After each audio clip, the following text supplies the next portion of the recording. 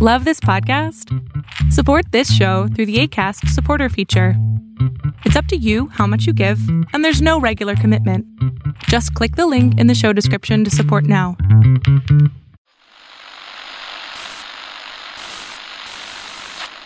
Nine, 12, 10, 28, 2, 23. This is Deep State Radio, coming to you direct from our super secret studio in the third sub-basement of the Ministry of Snark in Washington, D.C., and from other undisclosed locations across America and around the world. Hello and welcome to the latest edition of the podcast. I am your host, David Rothkopf, coming to you from New York City. Also, as is always the case at this time of the week, also coming from New York City, we have from NYU Law School and Just Security, Ryan Goodman. How are you today, Ryan? Pretty well, David. Thanks. And from Washington, D.C., as we always do at this time of the week, we have former Obama White House official, Brookings scholar and practicing physician, Dr. Kavita Patel. Hi, Kavita. Hi, David. Good to be with you. And we are joined today as our special guest by an old friend. Watch that old word. No, you're not old because we're the same age, Tim. But Tim Roemer, who is a former member of Congress from Indiana, former U.S. ambassador to India, and a former member of the 9/11 Commission, which is one of the reasons that he is here, although I always like to see Tim. How are you today, Tim? David, great. Always a pleasure to be with you. Look forward to it. Great. Well, let's kick it off. Clearly, there's a lot of commission talk going on in Washington, and there's a lot of people saying we need to have a 9/11 commission. You've even written an article about what lessons we can learn from the 9/11 commission. But this situation seems to be very different from the situation that we encountered back then. How would you distinguish the two, Tim? Well, first, David, I think it's extremely difficult to create a commission, to write the legislation. I wrote the legislation to create the 9/11 Commission and had help from Senator John McCain on the Senate side.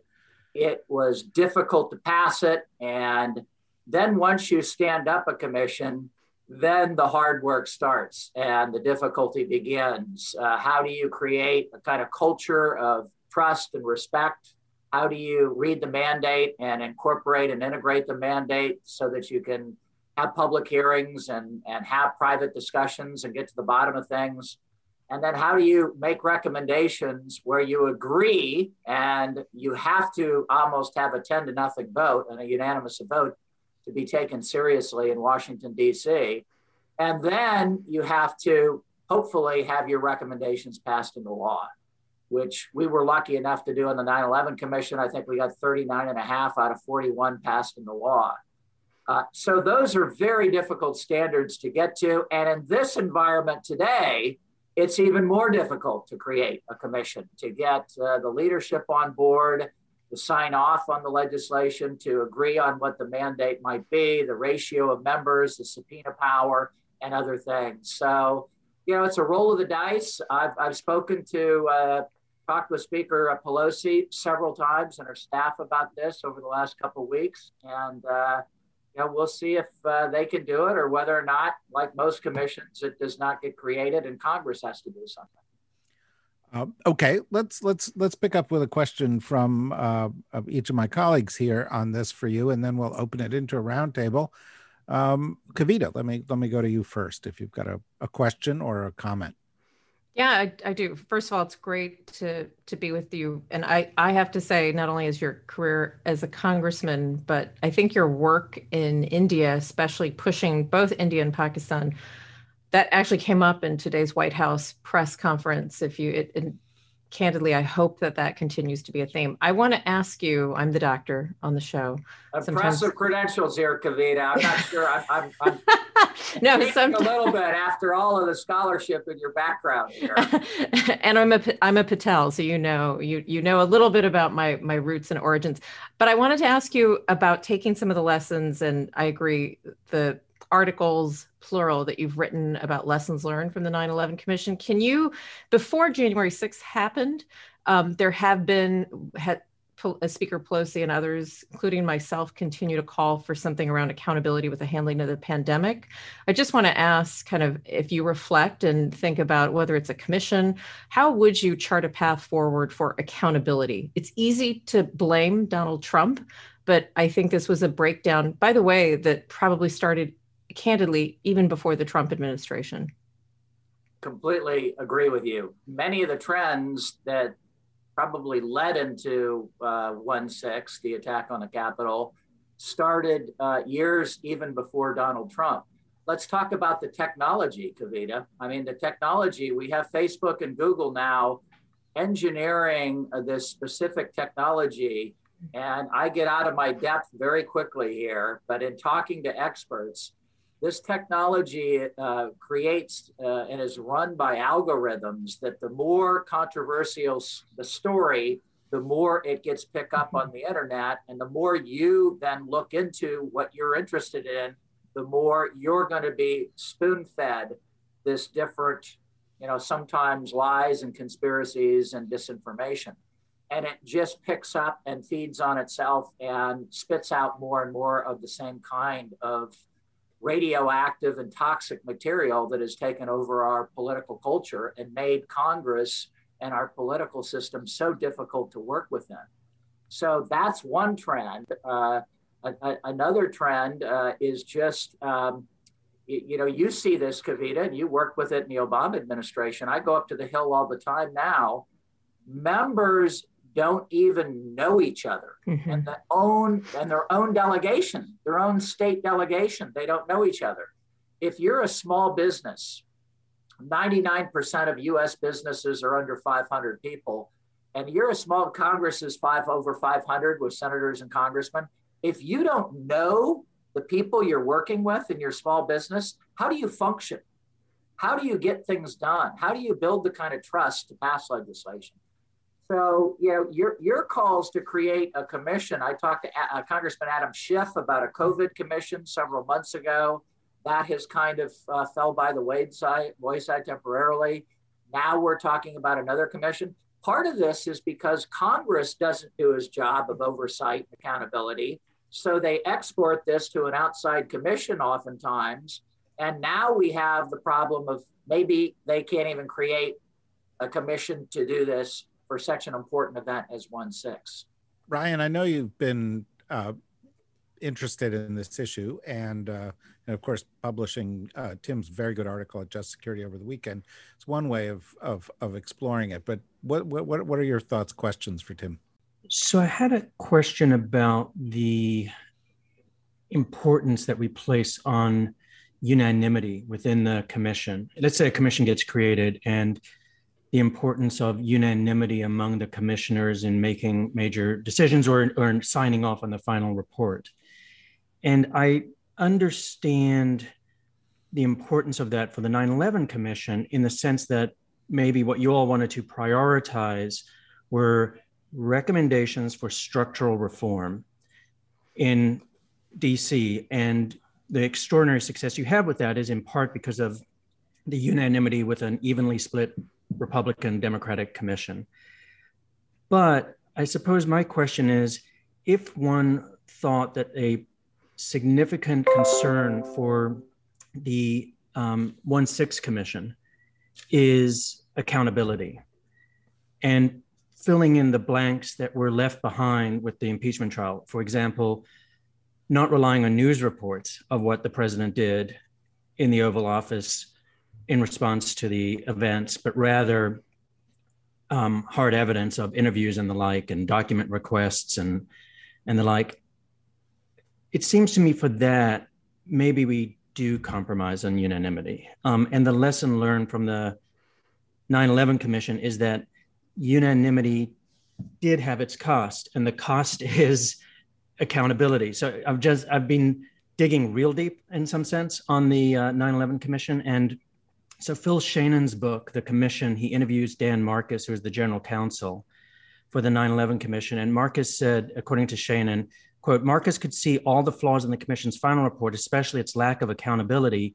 Quote, we did pull our punches on the conclusions because we wanted to have a unanimous report, end quote. And then Ernest May writes a piece afterwards. And Ernest May was the commission's senior advisor, worked hand in hand with Zelikow on drafting large swaths of the report. That's why it's partly such a beautifully written report. But he said in his piece in the, I think it's New Republic, he said, quote, composing a report that all commissioners could endorse carried costs. Individuals, especially the two presidents and their intimate advisors, received even more indulgent treatment. The presidents being President Clinton and President Bush. His idea that from his perspective, that the cost of unanimity was that the commission was not going to get fingers pointed on terms of very specific questions of accountability. Who made mistakes, which president exactly got it wrong or could be held responsible, quote unquote, for 9/11. And that seemed to be a perfectly good trade-off if the end result is recommendations for structural reform that have benefited the country ever since. But maybe that's the difference between the 1/6 Commission. Well, let's talk about this in a little bit more detail because I think it's let me dig through what you've said, and there are several fascinating things that we can try to excavate and talk a little bit more about. First of all, the commission pulling its punches. It's extraordinary in America that you can create this outside commission comprised of civilians and empowered by our constitutional government. The president and the Senate and the Congress appointed the members, and it was passed and signed into law. So the power comes from our elected government. But here are these 10 civilians, no real power anymore, and they can sit down with former presidents of the United States and the current president of the United States, and back to Kavita's question, hold them accountable. I can guarantee you, Ryan, nobody in those meetings we had with President Clinton and President Bush pulled punches. We asked them really tough questions. And it was almost like each one wanted to ask somebody a tougher question once it went around the 10 members and then went around again. And then some of us raised our hand to ask more questions of the presidents and to hold them accountable. And then your point about pulling a punch, it wasn't so much pulling a punch to get to the recommendations. It was, do we spend our time writing a lot about blaming Clinton and blaming Bush for this, or do we spend more of our time productively? What does a DNI look like? What does the Director of National Intelligence Office look like? What does the new Counterterrorism Center look like? How do we actually get reforms in the FBI, which is a place that is very difficult to reform and get to move from one mission of white collar crime to national security issues? There's where we spent a lot more of our time. How do we get the FBI and the CIA actually connecting the dots? Now, we can spend our time trying to blame people and trying to, point fingers and write that up explicitly, or we can try to figure out from recommendations on how to reorganize our domestic government to new initiatives on Muslim outreach. We had recommendations across the board. Kavita, back to one of your points about Pakistan and India, I remember President Obama saying to me, one of your missions in India is to reach out to the Muslim population, which is the second biggest in the world with close to 200 million people. We want to reach out and show the values of America to all the people of India. And so, this becomes a very tough balancing act, Ryan, to try to get that right on the commission. And it's easy for us to kind of slide into the blame game. Now, on the unanimity question, if we had come up 9-1 or 8-2, could we still have passed half of our recommendations or a majority of them? Maybe. I'm not sure. We were starting to see, even in 2001, 2003, 2004, we didn't pass these recommendations for a couple years. When Nancy Pelosi came back into government, she was very helpful in helping us pass these reforms. And so was Senator McCain on the Senate side. It was difficult to pass these, even with unanimous recommendations. And I remember vividly, we must have had 5 or 6 people, Ryan, tell us very explicitly, both in the SCIFs and the private meetings and then in public, from Don Rumsfeld to Leon Panetta, you guys, if you split, if you come across as partisan, you will fail. If you're enjoying Deep State Radio, we'd like you to consider becoming a member.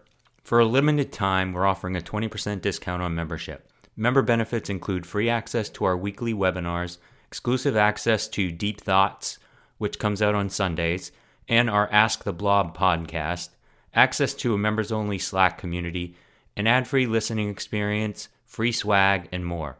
Visit thedsrnetwork.com and click membership options. Next week, our interactive virtual discussion will take place on Wednesday, March 3rd at 3 p.m. and will feature a discussion with Deep State Radio regular Rosa Brooks. She'll be discussing her book, Tangled Up in Blue, and sharing her experiences of becoming a reserve police officer in Washington, D.C. Thanks for listening and enjoy the rest of the show. Okay, well, that we talk about not beating around the bush. Let's not beat around the bush, okay? Here's the problem. One party is complicit in this.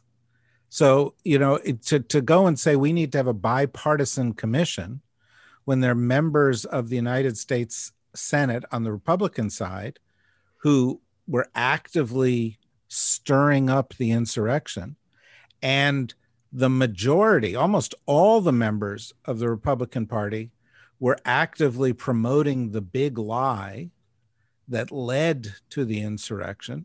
And the same is true in the House. It becomes, a challenge. How do you have a Republican Party whose leadership is responsible for the crime sitting in judgment of themselves? And, we've already seen Senator McConnell yesterday saying, well, I think this should be about, political violence in America. Well, of course, they want to go and, have some Antifa conversation about Portland, Oregon, rather than the conversation that really ought to take place, which is who organized this, who funded this, when did they organize it and fund it? Were there orders given down the line to pull back and let it happen? What was going on in the Oval Office as soon as they knew that this was happening, when they knew there were threats against the vice president and so forth? They don't want to have that conversation.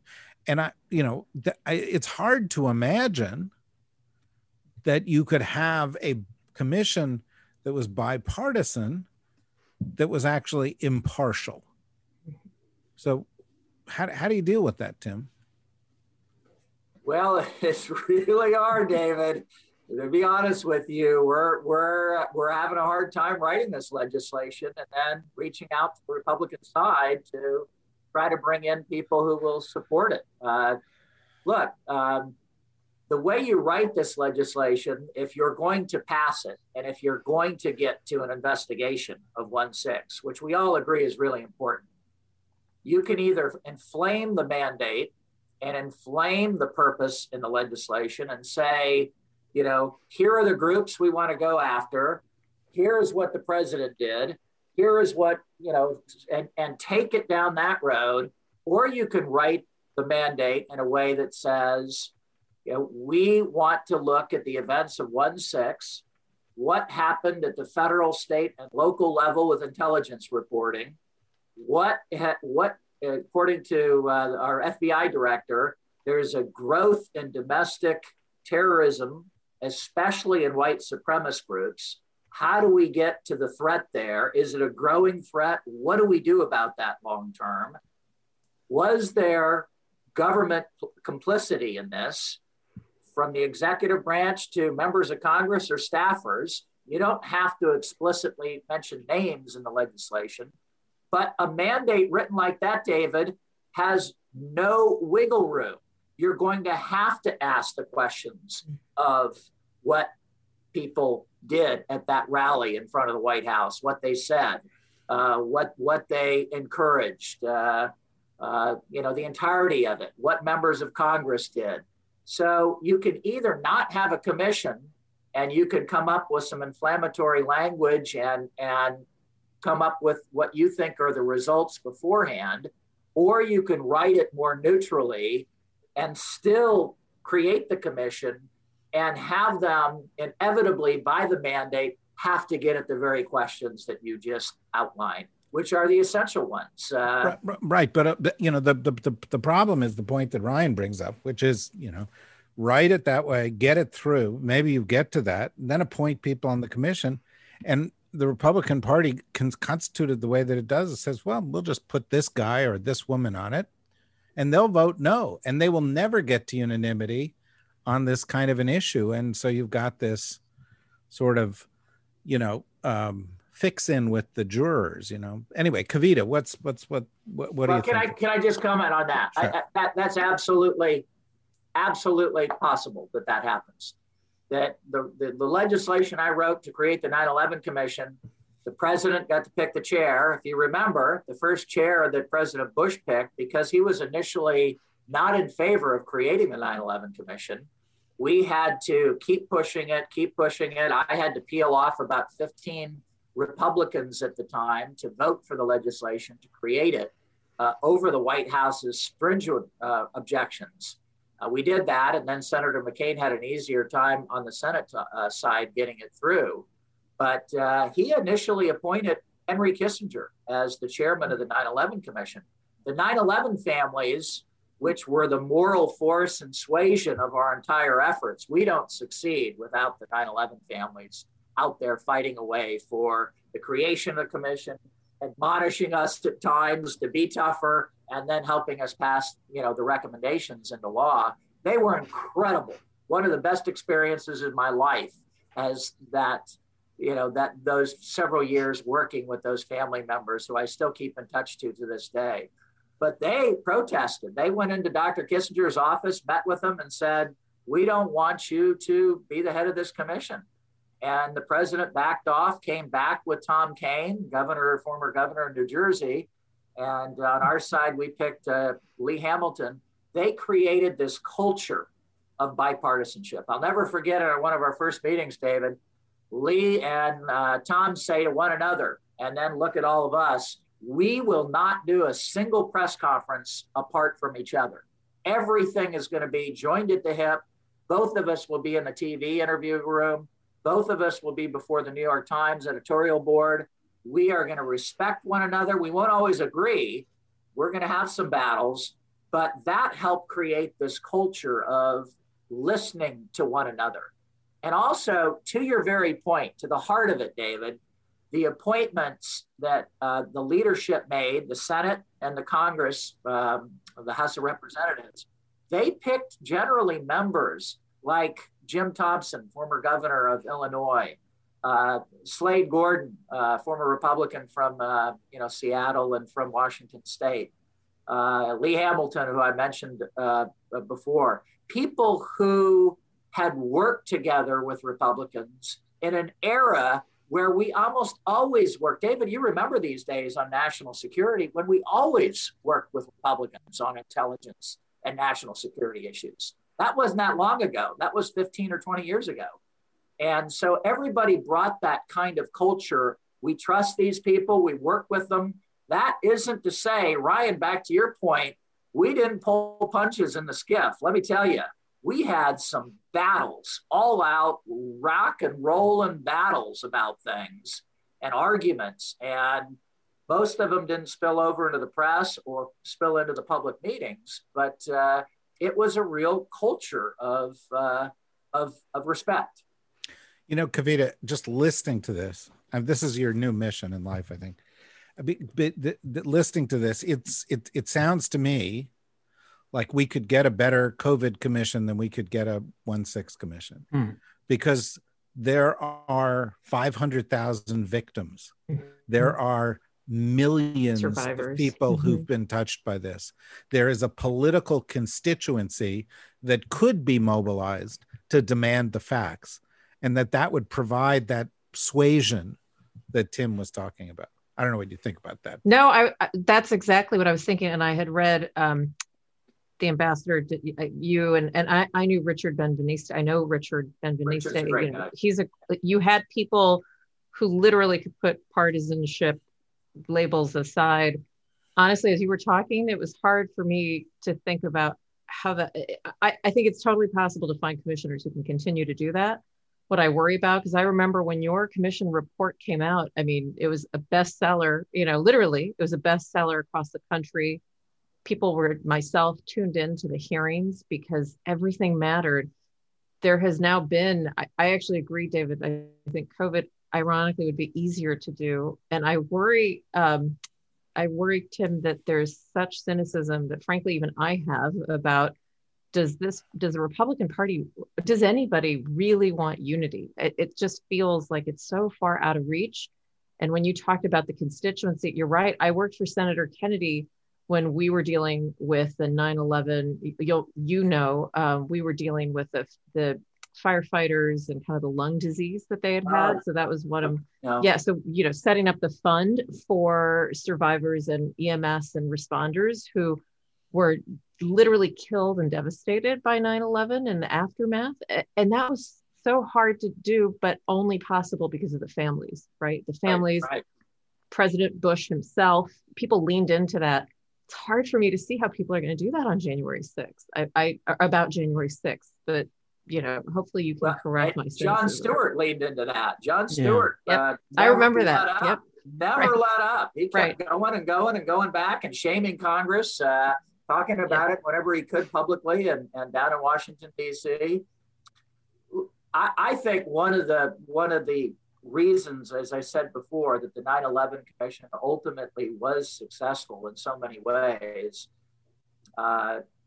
was because of those 9/11 families. These commissions have to have a third party outside force that both holds the commission accountable to its mission and its mandate and its remit and its purpose. Why are you folks here? And you better keep on knocking doors down. You better keep on using your subpoena power. You keep on, opening up drawers and finding things. We all know how difficult it is to pry information from people who have it in Washington, D.C.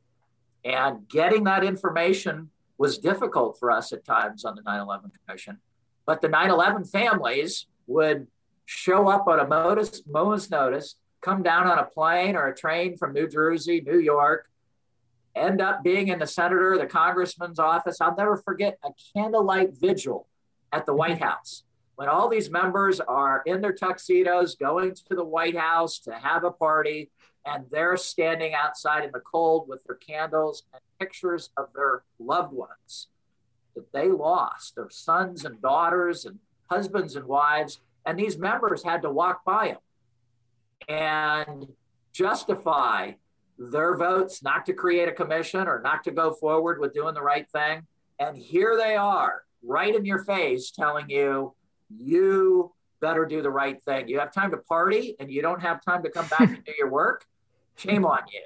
And, that's the kind of thing that, the COVID situation with so many survivors, so many tragic losses, so many people that might weigh into the system. Now, you would hope that there would be this same concern about our democracy, because the larger mandate for the 1/6 Commission is not simply finding out what happened, how did this group penetrate the Capitol, how do we make the Capitol more secure, how do we share intelligence better, how do we do something about disinformation, lies, and conspiracy theories.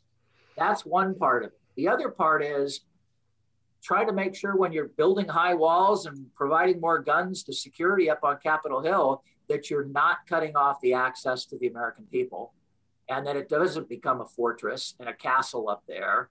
And lastly, how do we reconnect the American people to their institution of Congress? People don't trust it like they used to. Trust levels in America and in democracies around the world are plummeting, in part due to the social media lies and conspiracy theories and so forth that are floating out there on everything. So what I've advised the speaker is maybe there's a way to put a mandate in this, like a de Tocqueville mandate. How do we strengthen our democratic institutions of government again today? They're in some serious trouble, and this is a trend worldwide. Ryan? And just as a point of clarification, the Dan Marcus quote on pulling punches was not at all about the fact-finding or investigative work of the commission.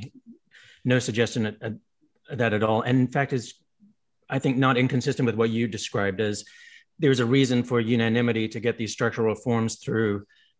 It's not about, he might use the word pulling punches, but it's about like, do we really want to be focusing our attention on pointing fingers at particular individuals when this is what we can actually do in a very significant way in terms of massive long-term structural reforms. One other question that it raises for me, it's kind of like, it's not the COVID versus 1/6 Commission, but it's the 9/11 versus the 1/6 Commission that in some ways, contrary to what David said, that you might think that the 1/6 Commission has a greater likelihood of success because it's not necessarily going to be criticizing the incumbent White House. And the 9/11 Commission had that tension all the way through, and Alberto Gonzalez not wanting to give you the presidential daily briefs and all sorts of blockades like that. And the general in charge of NORAD, was not wanting necessarily to be scrutinized. And here, I think there's only one element in which, I guess there are two elements in which it might come up. So one is the executive branch is going to still try to have its prerogatives protected. Like they still might try to invoke executive privilege or the like as a kind of a baseline, no matter who's asking them for the information, or no matter even if it's about the prior administration. But the other one is the FBI. I do worry about that a little bit because one of the big questions for the 1/6 Commission is, did they drop the ball? Did they potentially suppress intelligence assessments about white supremacists because of political pressure from the White House? Or think questions like that at least are going to be asked. We don't know what the answers will be until it's all complete. Could you talk a little bit about your experience with the 9/11 Commission in that regard? It seemed as though one of the serendipitous dimensions of it was that Bob Mueller stepped in as the FBI director right as 9/11 happened. So personally, he did not have anything to protect in terms of his own actions leading up to 9/11. And he seemed to have given you all an extraordinary amount of support and cooperation. There were even jokes about how much he would like, I think maybe one of the commission, the chair or the vice chair said that he would even show up when you didn't ask him to, but he was that, cooperative. He was our loved commissioner. Yeah. So yeah, if you could talk about the baseline, because I think that'd be helpful to even think about how we should hope for a similar relationship with the FBI if and when the 1/6 Commission gets up and running. Well, back to your question about the presidential daily briefs and getting access to those, Ryan, there probably could be a book written about this someday. We did touch on it both in our public report, and there's probably a classified report with information in it in some warehouse in Washington somewhere too. But we did finally get access to those presidential daily briefs. We came up with a very creative and unusual methodology to do it. And over initial White House objections and stonewalling, we got access to everything that we needed. And then publicly in one of the hearings, talked about what those presidential daily briefs said, and particularly the headlines in some of those. We asked Dick Clark about them. We asked Condi Rice about them. We grilled other people about them, both in private and in public. So we did overcome some of those initial difficulties, but the amount of time that takes, as you know, to work out, the agreement to subpoena or how they can stonewall even a subpoena for a long time and claim executive privilege on certain things. And then, so it goes on, but we finally did get access to them. The FBI, Bob Mueller, I think was in the job 1 or 2 days, actually, maybe 24 hours. he still has a institution that he wants to protect. He is a realist and an institutionalist. He's a terrific guy. I have a lot of respect for him. I do believe that the FBI needed to be reformed top to bottom. And we had several, drag out conversations about this as well too within the commission. Do we go for total reform, which will be really hard to implement to get the FBI to do? Do we carve out a new National Security Bureau within the FBI itself? What incentives do we put in to try to make sure that they change their mission from white collar crime and the mafia to now national security and terrorism internationally? And how do we recruit better people that don't all look like me to be going around the world trying to get information, that we have diversity, we have better language skills, we have better sharing with other intelligence departments. Some of the people in the FBI kicking and screaming about those reforms. And I remember, actually, I'm not sure this story has been told, and Senator Slade Gordon passed away not too long ago, but Slade and I were working on the language up until the last week of our commission report to finally get something that all 10 commissioners could agree with on the FBI, and that we thought could work. And we thought that Bob Mueller could implement, not that he would particularly agree with what we were recommending. He might not like it, but at least it was something that could work and make the FBI work better. Kavita, follow up? Additional thoughts? No, just that you're reminding me that part of what we're going to have to do is think through. We have finally a president who's kind of reconstituted a lot of the national security infrastructure. But to Ryan's point about kind of understanding, things don't just happen overnight. These are, as you put it, years in the making, if not longer.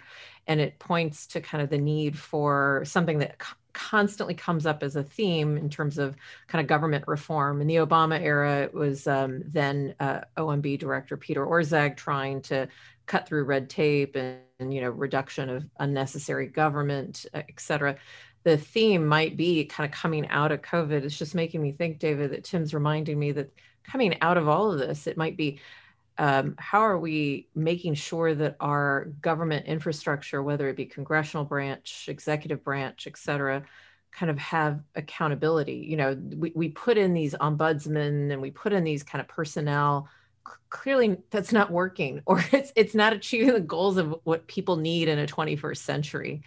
And in a way, it's making me think we really need to kind of modernize all aspects of kind of our government. And by the way, this rings true with conversations we've had around Supreme Court and term limits. And there's probably a very long list that won't make the cut in any legislation, but should be a priority. So I think that's a fascinating point, Kavita. Let me take it in a different direction with maybe an association to 1-6. If the President Biden, can do an infrastructure bill, and that infrastructure is traditionally defined as bridges and roads and flyovers and all kinds of different projects, why not try to define some of that infrastructure as election security infrastructure for accountability? One of the biggest problems we had coming after the election that fed into the lies and the conspiracy theories were that some states, like Florida, counted their votes, their early votes and their absentee votes before Election Day. Pennsylvania prevented that from happening. And so they were counting all these votes after Election Day, which feeds into these lies and conspiracy theories that, well, Trump was ahead in Pennsylvania, but then the votes trickled in for days and days. Why not, with some infrastructure money for election security, not only on the cyber side to protect our integrity of our elections from outside attacks, why not try to incentivize our states on best practices to do these kinds of election administration things that build trust in our system, that count votes early and we rely more, as the trend post-COVID is going to be on early voting and not just voting on election day?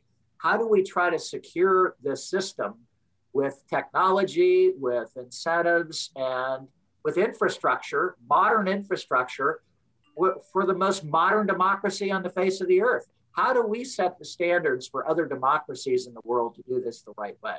I think that's something President Biden could, could definitely, try to get into an infrastructure bill. Well, if he's willing to do it unilaterally. I mean, the reality is there is one party out there that is taking a stance that's anti-democratic. There's going to be a CPAC meeting this weekend in which they, sort of underscore that, Trump's the man. He was behind this. There's something like 256 different pieces of legislation across the country right now undermining voting rights. And there are a lot of people in the Republican Party who are actively associated with anti-democratic things, including this big lie. And so if you were to do that, they would see that as damaging to them.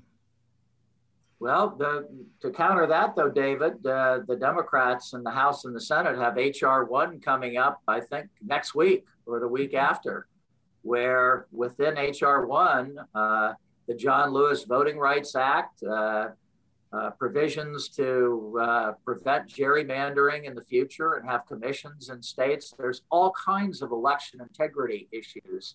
And I think if we can keep our moderate Democrats, that will pass the House, probably on a roughly party line vote.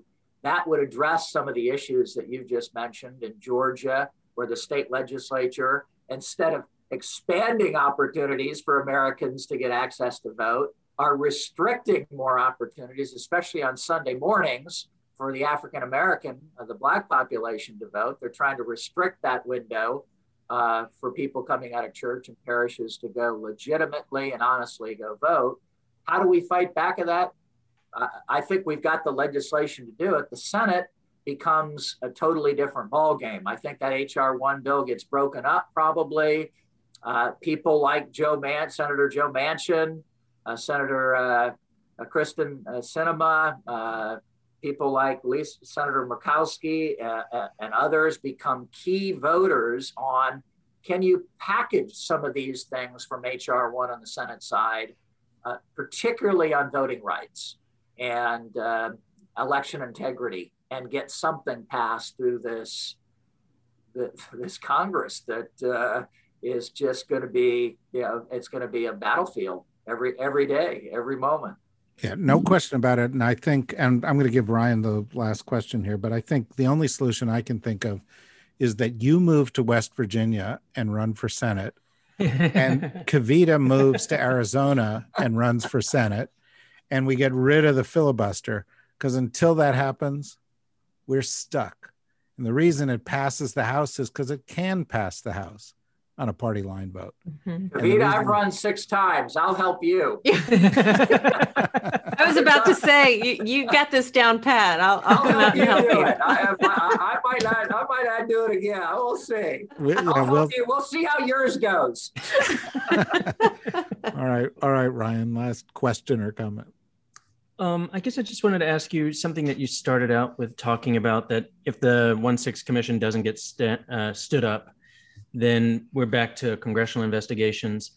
And if you could just kind of tell our listeners about what the difference really is between the kind of political power or legal power, but the authority that an independent commission has compared to congressional investigations.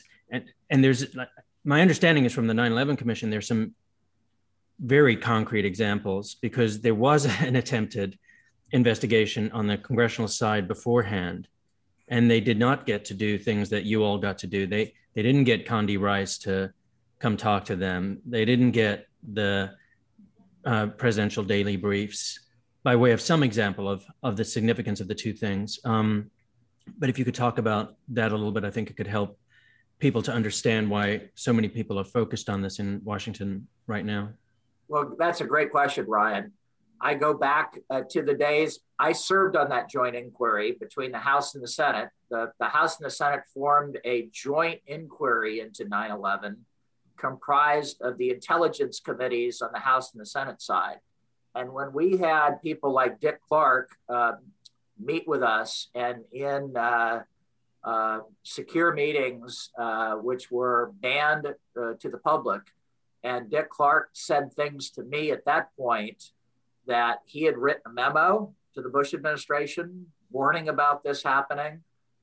That really lit me up. And that's one of the reasons why after 6 months, 7 months of the joint inquiry, that wasn't enough. We needed more time. We needed to look across government. And that's why I said we need legislation to create a 9/11 commission to follow up on some of the good work that the joint inquiry did, but they did not go far enough. There's a lot more out there we have to investigate. So we created the commission, we created recommendations, and miraculously, after our conversation today, we got something done. Congress, on the other hand, that's their constitutional responsibility. We remember Senator Harry Truman did procurement oversight hearings, accountability hearings, Kavita, to use your term. He looked into the preparedness of troops for World War II and just found all kinds of issues and problems, used the gavel of his chairmanship brilliantly. I think it was one of the reasons why Senator Truman came to President Roosevelt's attention and was picked as his vice presidential candidate. Robert F. Kennedy, before he became a senator, one of my heroes in life, before he became a senator, was a staffer. And, he did racketeering hearings and oversight hearings on a host of different issues. When you walk into the Senate Russell room, there's a plaque in that room. Kavita, you worked for Senator Kennedy. You've seen it a million times. I think it might be the Kennedy room now. It's wonderful. And there's a plaque about all the different hearings that took place in that particular hearing room. I think the Titanic hearings, all kinds of oversight and accountability. So Congress inherently has this power. They could put committee hearings together to look into many of the things with oversight, like Henry Waxman used to do and John Dingell. They were masters of accountability and oversight. The possibility is there, but look at what we have. We have a fragmented Congress. We have oftentimes hearings where one party won't show up if the other party is doing something that they disagree with. And then you have the problem of getting information. And then you have the problem of, let's say we have hearings, we have discovery, we get to facts, we put together a bill.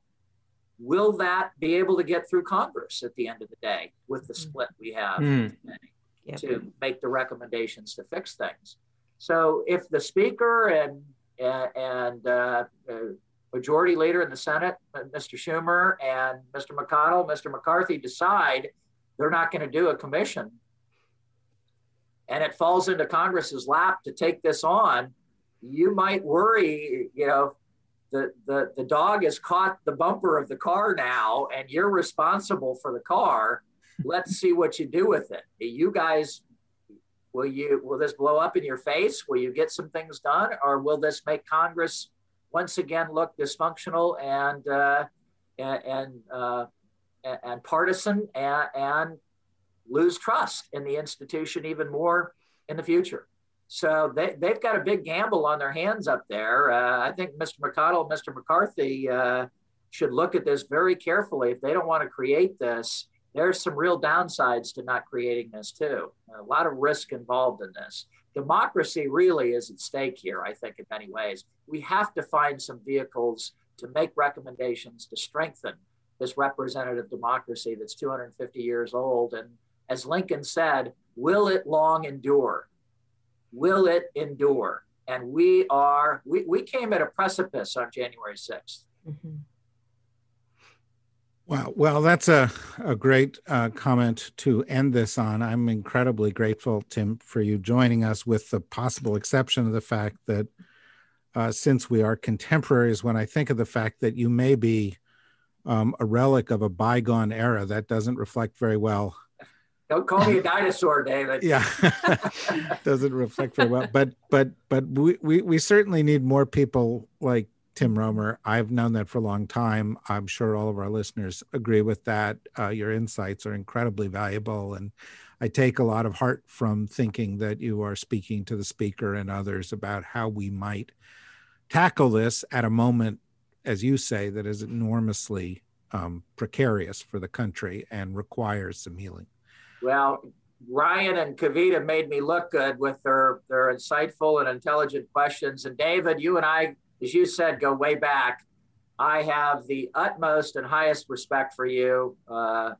You and I have lunches together and lots of laughs and talking about family and politics. And I'd be on your show anytime. And I'm just hopeful if I'm interesting while I'm doing it. Well, no, you're fantastic. And we'd love to have you back. And the idea of having lunch together is an interesting and novel notion. I know, in person. In person, yeah. It's like we used to do it, not anymore. Yeah, we have to happen.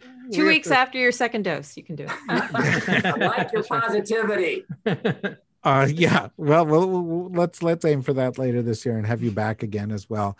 Thank you, Tim. Thank you, Kavita. Thank you, Ryan. Thank you to everybody for listening. If you want to hear more of what we've got coming up over the weeks ahead, go to the dsrnetwork.com. By all means, go to where it says membership, sign up. Members get access to content that others don't, including every week a one-on-one where they can pose questions. Next week, we're going to be with our special guest and our longtime friend, Rosa Brooks, about her book, Tangled Up in Blue, which is a must-read. And every Sunday, we've got now Deep Thoughts coming out, which is insights into the week past and the week ahead. So, membership at thedsrnetwork.com. Thank you, everybody, for joining in this great discussion, and we'll see you all soon, and take care of yourselves. Be safe.